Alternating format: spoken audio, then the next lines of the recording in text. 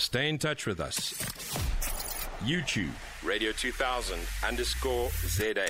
It's 4:45 on Radio 2000. This conversation we're about to have is a very sad one. Section 27, together with the Center for Child Law, they've launched the Michael Komape Sanitation Progress Monitor to track progress that's been made by the Limpopo Education Department to eliminate unsafe and undignified toilets in Limpopo schools. Guys, it's 2023. Really?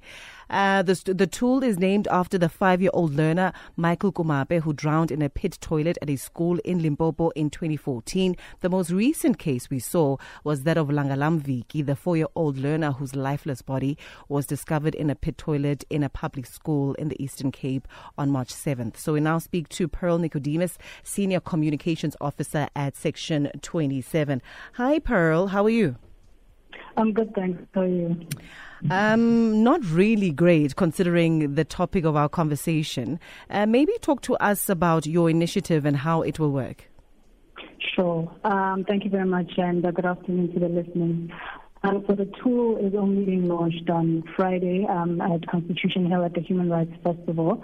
It's called the Michael Komape Sanitation Progress Monitor. And what it is an online tool that will allow the public, the school community, learners, everyone really, including the media, to join Section 27 in holding the Limpopo Department accountable. And maybe just for a little bit of context, Section 27 represented Michael Komape's family in a damages claim, I think in around a few years ago, 2014. Yes, I remember. Which then became a structural order.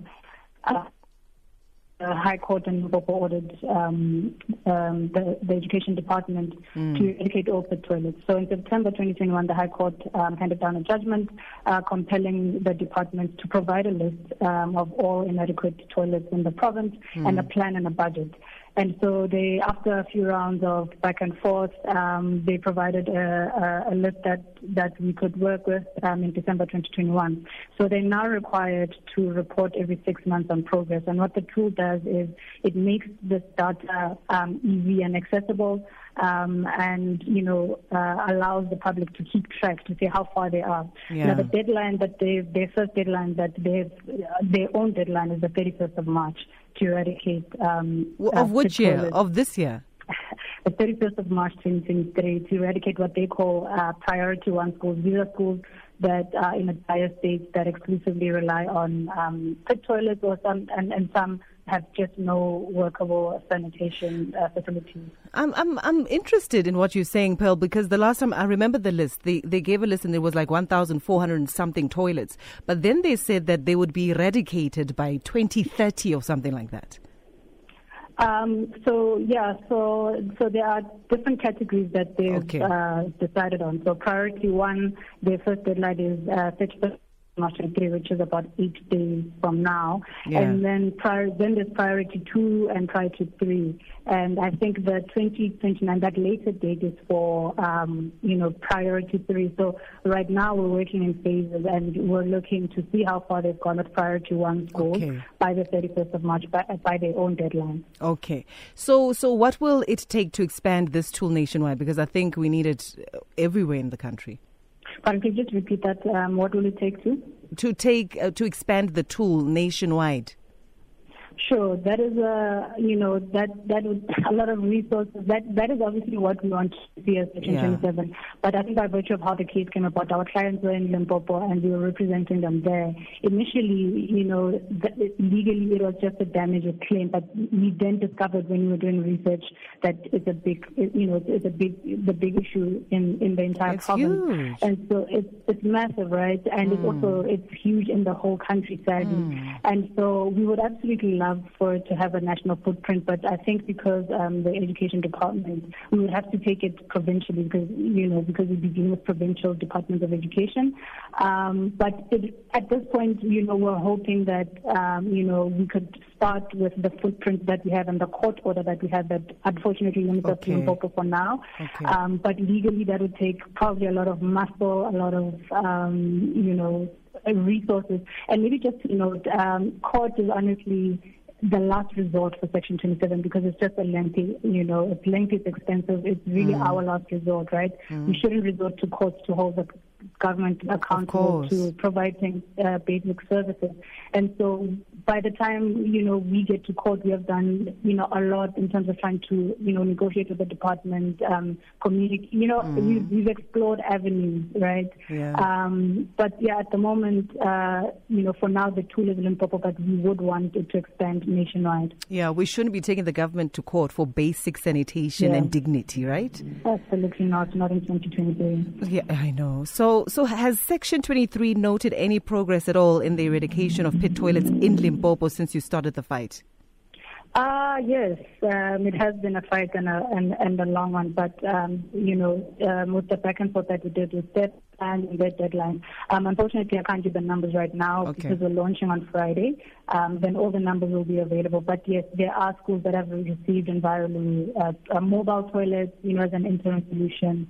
So there is traction and movement, but we're obviously, creating this tool because it's progress, but progress is not fast enough. And also, we can't have another child die in a pit toilet. So this is really a call out from Section 27 to say, we've developed this tool, we've made the information as accessible as possible. We'd love journalists to have a look at the data, to report, because you also get information about specific schools, about, the condition of a school. You could search a school in Limpopo, see the progress, see the conditions, and draw stories from that. But the reason why we're doing this is to say we want, it's not only a civil society initiative. We really want everybody to jump on board for us to get to a place where we no longer have to talk about the toilets. Yeah, and children dying in them. And children dying, Yeah. So has the Limpopo government cited the challenges that they are facing to eradicate these pit toilets?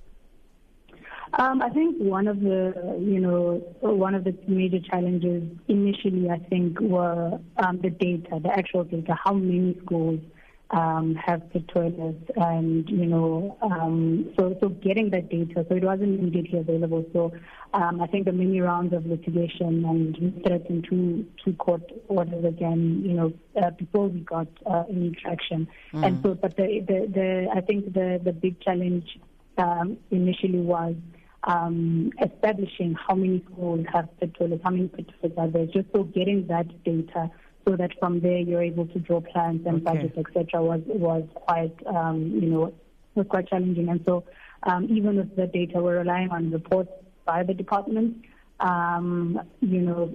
so that's, I think that was the massive, that was the massive challenge. Okay. So how can this tool be accessed? Can the general public access it? Absolutely. So if you're not coming to the Human Rights Festival at Constitution Hill, that would be great. So we're launching it from 10 to 12. Okay. And after then, it will be live on our website. So it will be live on www.section27.org.za, and then you'll be able to search for the Michael Komape tool. And then you from there you're able to draw data, and from there you're able to see the progress of the department. Okay. Pearl, all the best. And I think this is a tool that we all need to get involved with. This is great work that you're doing. Thank you so much for your time. Thank you, and thank you to the listeners. Thank you so much. That's Pearl Nicodemus, Senior Communications Officer at Section 27. It's a public interest law group, and it's set to launch an online tool to track progress in Limpopo's Department of Education's progress in the drive to eliminate pit toilets in the province. Senegal, we've got you covered on 97.6 FM. Feel good music.